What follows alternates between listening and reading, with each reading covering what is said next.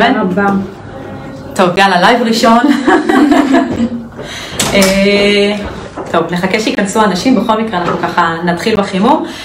אני נועה בן שטרית, אני פיזיותרפיסטית, בהכשרה שלי עשיתי את לימודי תואר ראשון בהולנד, טוב, זה אתם כבר יודעות, אבל זה לצופים.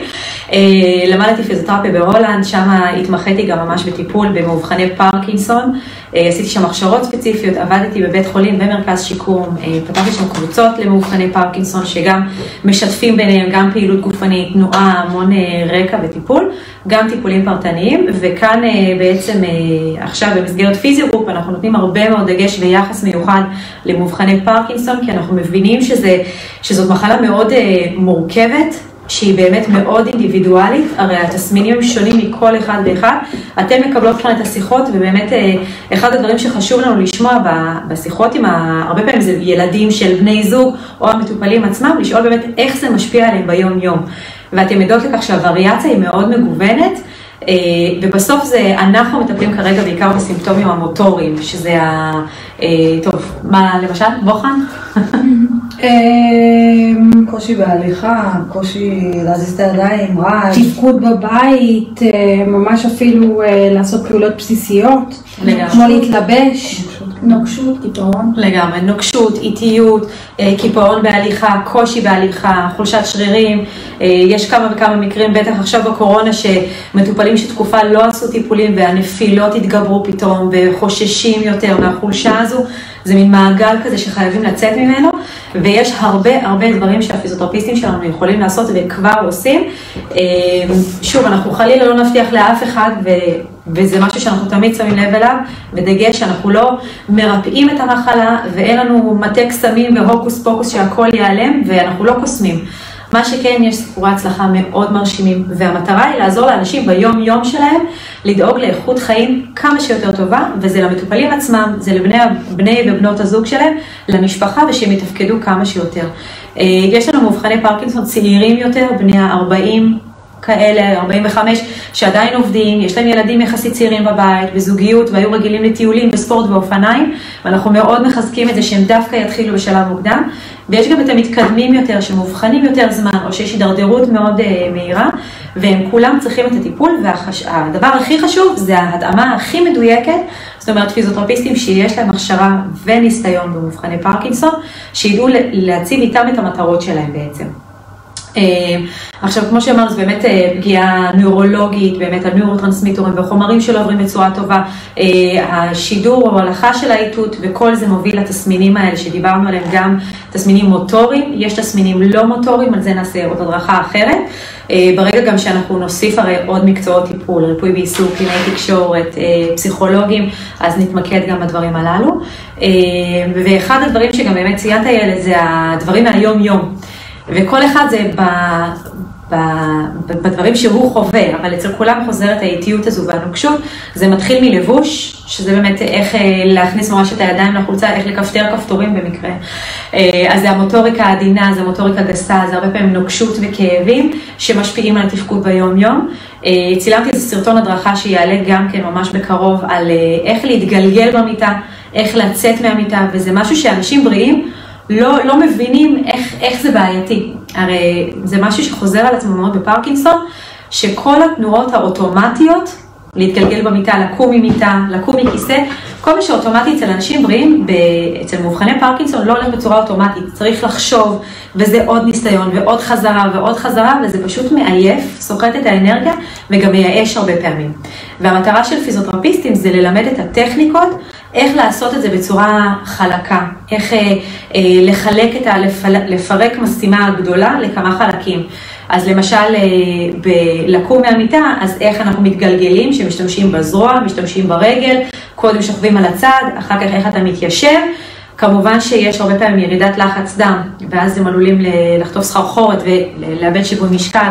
אז מלמדים ממש איך להמתין כמה רגעים, רק אז לקום. אחרי שקמת עוד פעם לחכות, להמתין כמה רגעים, ואז ללכת. כל זה כדי למנוע נפילות. כל הדברים האלה כדי לעודד כמה שיותר עצמאות. הרי כשמישהו לא ישן בלילה, זה משפיע לו על כל החיים, גם על הזוגיות אגב, כי לפעמים מבקשים מבן או בת הזוג, טוב, תן לי דחיפה רגע שאני אסתובב, אנחנו מסתובבים עשרות אם לא מאות פעמים בלילה, אני לא יודעת את הסטטיסטיקות, וזה מה שגורם לנו לאיכות חיים, לשינה טובה. את קמת עם גב תפוס, אז את יודעת מה זה לא לישון טוב, ושאתה לא מסוגל להסתובב בלילה. אז זה מאוד חשוב הדברים, גם לבני הזוג, ואם השינה שלך לא טובה, אתה ישנוני, אתה חסר סבלנות, אתה אולי עצבני, חסר תיאבון, מנומנם במהלך היום, אנשים שעובדים אז תפקוד פחות טוב, הריכוז יורד, אז השינה קריטית לתפקוד טוב במהלך היום. יש כמובן טיפולים שאפשר לקבל בנוסף, כדורים למיניהם, אבל המטרה שלנו קודם, אם יש בעיה בגלגול ובגלל זה אתה לא ישן טוב, לדאוג מה אפשר לעשות. יש הרבה אנשים מהבחינה של שינה שיש להם התכווצויות ברגליים בלילה, שממש מרגישים שהרגל ננעלת להם, כף הרגל או השוק, אז גם זה פיזיותרפיסט ממש יכול ללמד איך לשחרר, איזה לחיצות לעשות, איזה תנועה לעשות כדי לשחרר, דברים כאלה שבאמת, אני מכירה את זה מההיריון, כמה היה לי קשה להיכנס למיטה, להתגלגל וגם התכווצויות בלילה, אז תמיד הייתי צוחקת עם מטופלים שלי, שאני לגמרי מזדהה ומבינה עכשיו כמה זה קשה, אבל חשוב שתבינו שזה בכל דבר קטן. דברים נוספים מהיום יום שאתם נתקלות בהם?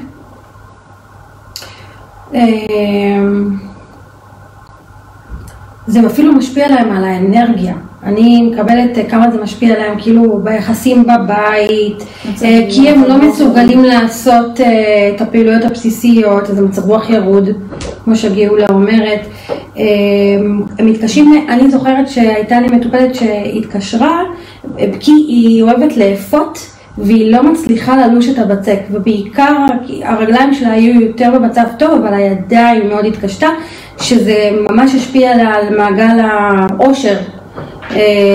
זה ממש ככה, כי איכות החיים נמדדת בדברים שאתה אוהב לעשות, ואם אתה יכול לעשות אותם, ובעצמאות מקסימלית כמה שאפשר, וככל הניתן כמובן. אז אם יש מטופלת שיחסית מצליחה לעמוד, וקשה לה הכוח הגס בידיים של הגישה, או שאם התנועה אפשר ללמד להביא אותה קצת יותר מלמעלה, אפשר ללמד טכניקות אחרות, אבל כן לדאוג שהיא תעשה בצורה עצמאית, ואולי אצל מישהי כזו הייתי מייעצת, אוקיי, בואי נעבור לבלנדר, שעדיין את יכולה לעשות את האפייה, רק לא את הלישה. זאת אומרת, למצוא תמיד איך כן, זה משהו שאנחנו תמיד אומרות במשרד, תמיד איך כן אפשר, ולא להגיד, אוקיי, אני לא יכולה יותר להפות, אלא איך כן אפשר למרות את המגבלות, וכמובן שהמטרה היא כמה שיותר להצליח. אני רואה רגע הערות, סבבה. יש לי עוד מקרה שאני זוכרת על אדם יחסית צעיר, שהובחן בפרקינסון, והוא תיאר כשהוא הולך לסופר והוא צריך לסחוב את השקיות, אז קרה לו כמה פעמים שהוא מעד ואז הוא לא ידע איך לקום, והוא פשוט היה במצב שלא ידע איך להסתדר, וגם מבוכה גדולה, אני זוכרת שהוא תיאר אותה. זה אחד הדגשים שאנחנו נותנים. זה קשור להכל. לגמרי. אחד הדגשים שאנחנו נותנים גם באמת זה המניעת נפילות. הרבה פעמים דווקא הנפילות קורות בבית, ולפעמים זה קורה גם בחוץ. זה קורה כי גם ככה שיווי המשקל קצת ירוד, זה קורה גם כי... עם חץ למטה. זה קורה גם ירידה בשיווי משקל כי כוח השרירים ירוד, כי מהירות התגובה איטית, זאת אומרת מישהו יכול ללכת בסופר והוא לא שם לב שיש איזו שקית קטנה, הוא מנסה פתאום לעשות צעד גדול מאוחר מדי, ומהירות התגובה שלו לא טובה, יכול להיות שעם השקיות עצמן הוא איבד שיווי משקל, הוא קצת פחות יציב. מאובחני פרקינסון, אגב, אחת ההבחנות זה שהם נופלים אחורה. רוב האנשים כשהם נופלים, יש לנו איזה מין מנגנון, אתם רואים את זה הרבה פעמים אצל ילדים קטנים, אז הם כאילו רצים קדימה וסופגים עם היד או נופלים ככה בעמידת 6, דברים כאלה. אז אצל מאובחני פרקינסון נופלים אחורה. עכשיו כשאתה נופל אחורה אין לך עם מה לתפוס, בסדר? והרבה פעמים יש יד אחת שצמודה למשל לגוף, והם פחות עובדים איתה, ויש כאלה שיש להם רעד ביד אחת, הם ממש מחביאים אותה מאחורי הגב, או שמים אותה אפילו בכיס, וזה גם, אם יש לי, אם את הולכת על נעלי עקב גבוהות במיוחד, אז את חייבת לשמור על הידיים, נכון? או שתתעלי על מישהו כביכול בשביל שיווי משקל, וזה בדיוק זה שהחוסר שיווי משקל, ועם חוסר היכולת להגיב עם הידיים ונפילה אחורה, מהירות תגובה איטית, ואחר כך גם, אז כל זה מגביר את הסיכון לנפילה. אחרי כל זה, ברגע שנופלים, צריך לדעת איך לקום. עכשיו שוב, לאנשים בריאים זה יחסית פעולה אוטומטית. עכשיו כל אחד בגיל מבוגר שאולי משקל עודף או נוקשות או כאבים מסוימים, גם יהיה לו מאתגר. אבל על אחת כמה וכמה מאובחן פרקינסון שלא מצליח לתכנת את זה והדברים האוטומטיים לא מתבצעים, וזה בהחלט אחד הדברים שמתרגלים בבית, איך לקום מנפילה, איך לקום מרצפה, איך למנוע נפילות, זאת אומרת כל מיני דברים של מהירות תגובה, שיפור תבנית ההליכה שזה מאוד חשוב, כי אם מישהו הולך והצעדים הקטנים האלה של הפריזינג מה שנקרא, שממש הולך ואז טיק טיק טיק הרגליים נתקעות כי הוא לא מצליח לעשות הצעד, ללמד את האסטרטגיה איך להתקדם ואיך כן ללכת. אז אמרנו מניעת נפילות, דיברנו על התחום הזה של דברים מהיום יום, אם זה לבוש, לקום מהמיטה, ללכת, להפות, וכמובן שכל אחד עם הדברים שלו מהיום יום, וזה היופי שצריך תמיד לבוא למקום הזה של הבן אדם מה חשוב לו. גם הרבה פעמים אנחנו נתקלות באנשים שמתלבטים אם לעשות טיפול בבית או בקליניקה. עכשיו, אחת הסיבות שהמחיר אצלנו, התעריף אצלנו לטיפול פרטי בבית או בקליניקה הוא אותו הדבר, כי אנחנו רוצים שהשיקול איפה לעשות טיפול יהיה נטו מקצועי ומה נכון מבחינת השיקום. כמו אדם, כל אדם בפגיעה נוירולוגית או הגיל המבוגר, נעדיף שהטיפול יהיה בבית, כי אנחנו רוצים שיהיה כמה שיותר תפקודי לדברים היומיומיים שלו בעצם. זאת אומרת, מה שחשוב לו ולקום מהמיטה שלו שאולי היא נמוכה מאוד ומזרון מאוד רך, או לקום מקורסה שכמעט תמיד, זה קורסה כזאת שיושבת כבר כמה שנים טובות בסלון, יש לו בדיוק את השקע שלו ובדיוק פה יש את השולחן קפה, ופיזיותרפיסט חייב לראות את הדברים האלה כדי למנוע נפילות, גם כדי לדעת איך לגייס את המוטיבציה לתרגול. כי אחד הדברים שמאוד חשובים בפיזיותרפיה בכלל, ובטח ובטח בפיזיוגרופ אנחנו שמים עליו דגש, זה תרגול. זאת אומרת, המטפל מגיע, נותן את כל ההדרכה, יעבוד איתך בכל מהלך הטיפול, אבל גם אם תעשה 3 פעמים בשבוע רק טיפול פיזיותרפיה, ומעבר לזה לא תתרגל, לא תעשה כלום, לא תשיג תוצאות בסופו של דבר. הרעיון הוא לחנך לתנועה, לתרגול, לעשייה, לפרואקטיביות ולנהל את המחלה שלך והחיים, כי רק ככה תשיג תוצאות כלשהן. אז בעצם אפשר למנוע הידרדרות? לגמרי. אפשר למנוע הידרדרות, אם ככל שעובדים יותר אינטנסיבי, אפשר לשפר ברמה הכי מקסימלית. כמובן שיש פגיעה נוירולוגית שיושבת מאחורה, ואנחנו לא מוחקים ומעלימים את הפרקינסון, הלוואי. אבל בטח, אנחנו ככל שנעשה יותר אינטנסיבי ויותר, אז מטופל יצליח יותר. וההצלחה של מטופל זה הצלחה של הפיזיותרפיסט ושלנו כמובן כחברה, כי באמת הצלחנו לעשות את ההתאמה הכי מדויקת. והמטרה שלנו גם שאנשים יצטרכו כמה שפחות טיפולים, ובעצם כמה שיותר שיעשו בעצמם את התרגול בבית, כי זה הזהב. ואם יש בן משפחה שיכול להיות מעורב, מה טוב. ואם יש מטפל או עובד זר שיכול להיות מעורב, זה על אחת כמה וכמה, כי זה המקום להכניס את זה ביום יום. וזאת עוד סיבה למה לעשות טיפול בבית, כי אז בבית אנחנו רואים, אוקיי, אז בוא כל פעם כשאתה רוצה לשטוף פנים, לא תשב על שרפרף, אני רואה ששיווי המשקל שלך טוב, מספיק לעמוד ליד הכיור, להחזיק, תראה פה אתה נשען קצת עם הבטן על הכיור, ואני רוצה שיד אחת מחזיקה בכיור ויד אחת פותחת ומתפעלת הכל, כדי שעדיין תהיה עצמאי, אבל אתה מתרגל עמידה. ואתה מתרגל עבודה עם יד, זאת אומרת גם לעורר את כל הדברים הללו, אז זה מה שחשוב. שנייה, אני מנסה להציץ מה רואים, טוב, מנסה. אז כמו שאמרנו, דברים של מה שנקרא ADL במונחים מקצועיים, כמובן טיפול בבית זה העדיפות שלנו, אבל שוב, אם יש מישהו יחסית צעיר מבחינת גיל ובמצב בריאותי טוב ושהפרקינסון יחסית טרי אצלו, בטח ובטח שאפשר לעשות גם טיפול בקליניקה שיש בה מכשירי כושר. זאת אומרת, כבר משלב מאוד מוקדם של פרקינסון, מאוד חשוב להתחיל פעילות גופנית, אם זה פעילות אירובית, אם זה פעילות של כוח, שיווי משקל, ותמיד לאתגר את כל המערכות כמה שיותר. פעם היה לי מטופל מאובחן פרקינסון היה לו כל מיני דיסטוניות, כל מיני תנועות לא רצוניות שכאלה, שיווי משקל היה בסדר, ואצלו דווקא הוא היה עושה הכל מאוד מאוד מהר, כי כשהוא היה צריך לעבוד לאט, זה דרש הרבה יותר שליטה משרירים, וזה היה לו מאוד קשה. ואותו המטופל עדיין היה, איך אומרים, רוכב על סקייטבורד.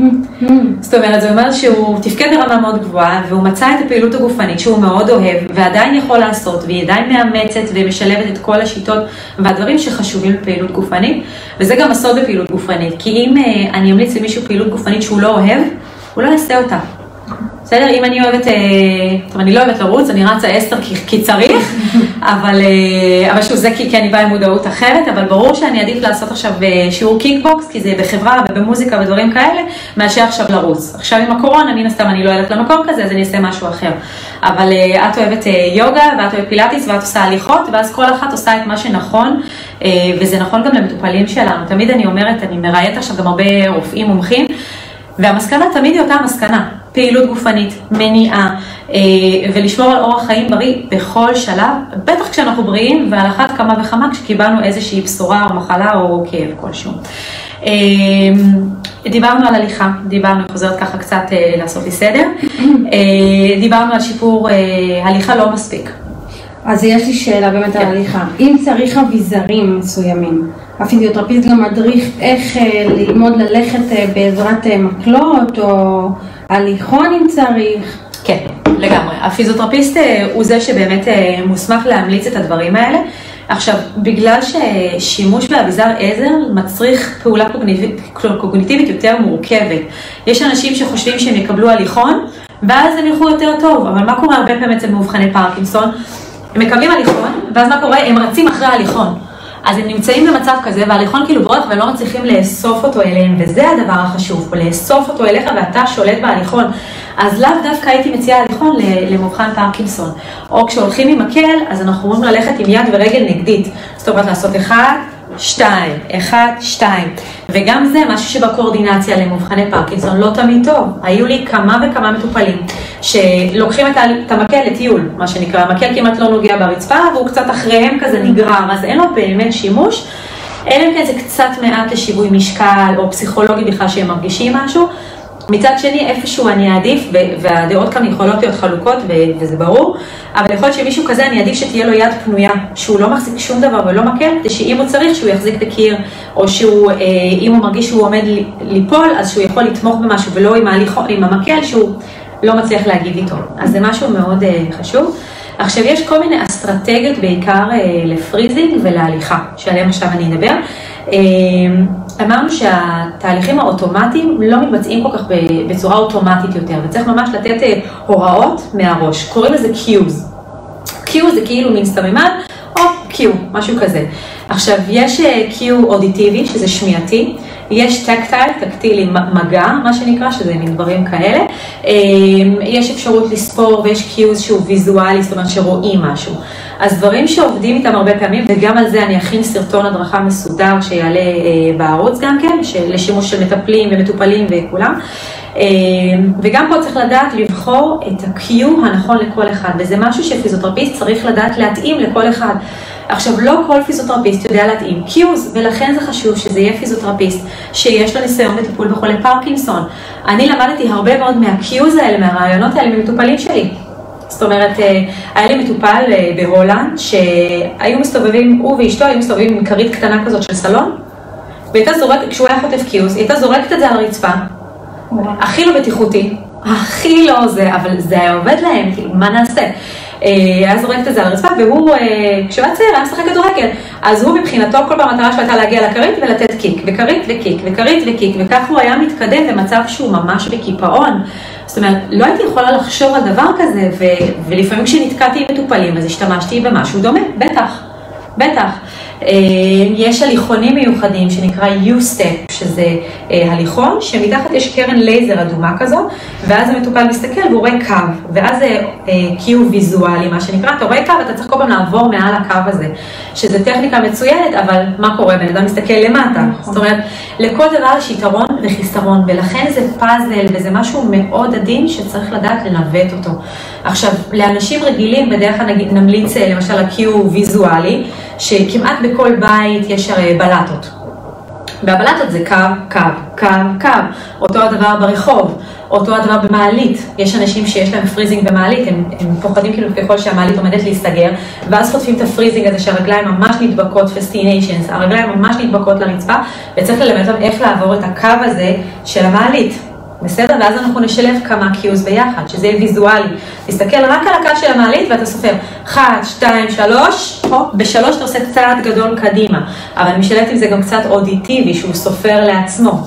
זה ממש כמו שלחיילים עושים שמאל, ימין, שמאל, זה אותו העיקרון.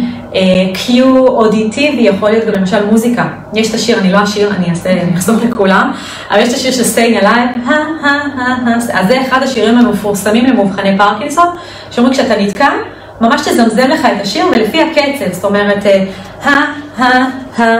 staying alive, staying, וכל אחד ישיר את זה כביכול לעצמו בקצב שלו, וזה ייתן לו את הקצב לצעוד בו. בסדר, הרי אנחנו יכולים, לפעמים אני אלך עם הטלפון ביד ואני אלך ככה יותר לאט, ולפעמים אני בלי כלום ואני נורא אומרת אני אלך יותר מהר, וזה הרעיון פה גם להתאים את הקצב. עוד אחת התלונות שיש להם בהליכה זה קצב. ובכלל בתנועה, זאת אומרת, מתחילים תנועות גדולות וזה נהיה קטן יותר, או מתחילים מהר וזה נהיה לאט יותר. רואים את זה בהליכה שמתחילים בקצב טוב כשהם מרוכזים, ואז לאט לאט זה נהיה לאט, צעדים קטנים שוכחים כביכול את כל הדגשים של ההליכה, ואחר כך עוד פעם צריכים להתרכז, ועוד פעם מגבירים קצב. אז למשל, דברים שאפשר לעשות כשאתה מתרגל הליכה ברחוב, תדאג שכל עמוד חשמל שאתה רואה בדרך, אתה נזכר, אוקיי, אני צריך להתרכז, ואתה שוב שם דגש לידיים, רגליים, יציבה וצעדים גדולים. אני עכשיו מבינה שאני צריכה לעשות לייב נוסף רק על הליכה לפרקינסון, כי זה הרבה דברים. בלייב הזה אני רוצה ככה לגוע קצת בנקודות, ונראה אחר כך גם משאלות שעולות, גם שאלות שלכם ככה, אם דיברתם עם מטופל תגידו ונוכל ככה לכוון את זה לכיוון. מוזמנים גם פה למטה לכתוב שאלות ספציפיות שנוכל לדעת. עכשיו כן חשוב לי להסביר מה שקרה עכשיו בתקופה הזאת של הקורונה. יש לנו הרבה מאוד מטופלים מאובחני פרקינסון שעשו טיפולים איתם לפני הקורונה. עכשיו ברגע שנודע הקורונה וכולם בסטרס ובצדק, כי אף אחד לא כל כך ידע איך להתנהל, הפסיקו טיפולים, לא רוצים שאף אחד יגיע לאבא ואמא הביתה, לא רוצים שמישהו יבוא, פוחדים וכו'. עכשיו אנשים מבינים שיש לנו איך להתמגן, גם עבור ההורים, גם עבור הפיזיותרפיסטים, ובטח פיזיותרפיסטים שעוברים מבית לבית, תמיד מגיעים עם מסכה, כפפות, מחליפים חולצה או מביאים חלוק, מחטאים, שומרים מרחק כמה שאפשר והכל. ועכשיו פתאום הפיזיותרפיסטים מגיעים למטופלים שהם לא ראו חודש וחצי, חודשיים. ועכשיו אנחנו שומעים על הנפילות שהיו, או מקרים של כמעט נפילה, על החולשה, בעצם על הספירלה השלילית הזאת שנוצרה בעקבות תקופה כזאת שבלי טיפולים. ואנחנו ממש מעודדים אנשים, תפנו עכשיו, גם אם לא טופלתם אצלנו בעבר, אבל אתם כן חייבים את החידוד הזה, אתם רואים שיש הידרדרות, בטח אם זה ההורים שלכם, ולא ראיתם את התקופה ופתאום אתם רואים, ועל זה השיחות שאנחנו מקבלים עכשיו, אנשים שפתאום רואים את ההורים או את סבא וסבתא ומבינים פתאום מה ההשלכות של הקורונה, תעודדו אותם לפנות, כן לעשות, לפחות להתחיל עם 3-4 טיפולים, לפתח הרגלים חדשים. הפיזיותרפיסטים ילמדו את המטפל, העובד הזר, בני המשפחה, מי שבבית, יקנו הרגלים, בעדיפות כמובן לעשות באופן קבוע פעמיים בשבוע פיזיותרפיה. אם זה לא מתאפשר מבחינה כזו או אחרת, כלכלית, ברור שאנחנו מבינים, אבל עד שיגיעו טיפולים של קופת החולים, או עד שמשהו אחר מתבשל ומתאפשר, כן חשוב לעשות פעילות גופנית. תזמינו את הפיזיותרפיסטים שלנו. עדיין יש בערוץ היוטיוב שלנו ובדף הפייסבוק עשרות סרטוני הדרכה לתרגילים, גם ספציפיים מדויקים לפרקינסון, גם תרגילים אחרים שאפשר להשתמש בהם לחיזוק, ליציבות, לשיווי משקל, לגמישות. חייבים להיות פעילים, וזה המחיר שאנשים משלמים עכשיו על הקורונה. כל אחד משלם את המחיר שלו, ועכשיו חשוב לצאת מזה ולהגיד, אוקיי, היה את המשבר, עכשיו אני מבין כמה זה עלה לי בזה שלא עשיתי טיפולים חודשיים, ולהבין מה המשמעות של כן לטפל. זאת אומרת, זה האחריות שלנו לדאוג להורים שלנו, והאחריות של כל אחד לדאוג לעצמו, וזה בא באמת ממקום חשוב של לשתף. מי שלא יודע, אז בתקופת הקורונה הקמתי אני יחד עם דוקטור סיימון ישראלי קורן, נוירולוג ממרפאת פרקינסון והפרעות תנועה בתל השומר, יחד עם נטע לוינהוף, שהיא מאמנת כושר, שניהם עם 15 שנות ניסיון בליווי מאובחני פרקינסון. גם אני הקמנו קבוצת וואטסאפ, ששם בעצם אנחנו בהתחלה כל יום העלינו תוכן מקצועי על פעילות גופנית, הרצאות, ראיינו מומחים, טיפול למאובחני פרקינסון. כרגע הקבוצה הזאת עדיין פעילה במסגרת של 3 פעמים בשבוע, אנחנו מעלים לשם תכנים, יש אפשרות פעם בשבוע להתייעץ אונליין, הצ'אט נפתח ואפשר להתייעץ ולשאול דברים. תשתפו את זה עם מטופלים שלכם, אם אתם רופאים, אם אתם מטפלים מכל התחומים, אם אתם מטופלים, תשתפו את זה עם בני משפחה שגם יבינו מה אתם חווים ואיך אפשר לעזור לכם.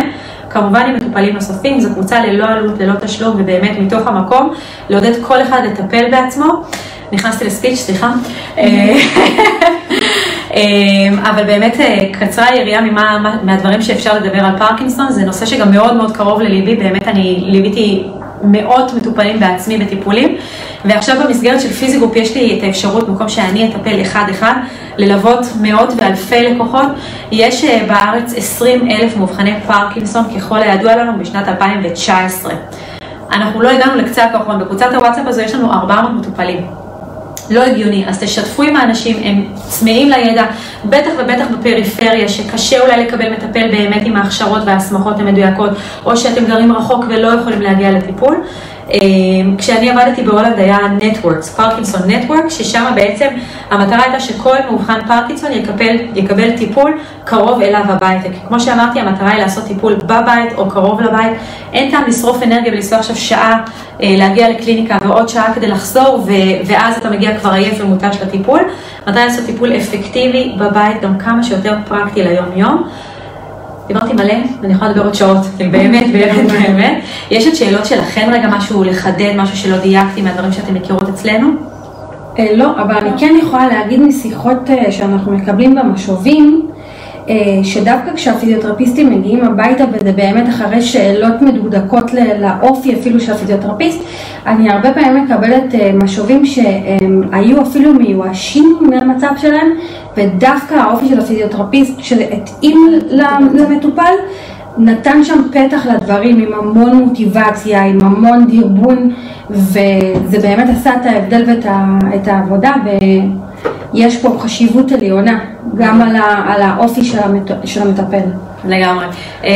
מקווה ששמעתם, אבל איילת אומרת שבעצם המשובים שאנחנו מקבלים מהמטופלים שלנו, גם כל מטופל שמתחיל איתנו, אנחנו בקשר רציף יומיים אחרי הטיפול, מיד לשמוע איך הטיפול, ובאופן קבוע ורציף כל כשבועיים שלושה ככה לשמוע איך ההתרשמות מהפיזיותרפיסט.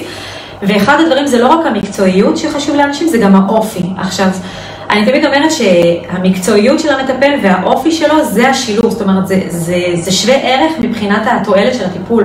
כי אם אימא לא תתחבר לפיזיותרפיסט שלה, היא לא תרגיש שהיא סומכת עליו, היא לא תרגיש שכיף לה איתו, היא לא תרגיש את ההקשבה שלו והאמפתיה, והוא לא יהיה מעין קואוצ'ר. פיזיותרפיסטים הם לגמרי קואוצ'רים בעצם לאנשים לבריאות, וזה מה שאנחנו עושים פה גם בפיזיגרופ.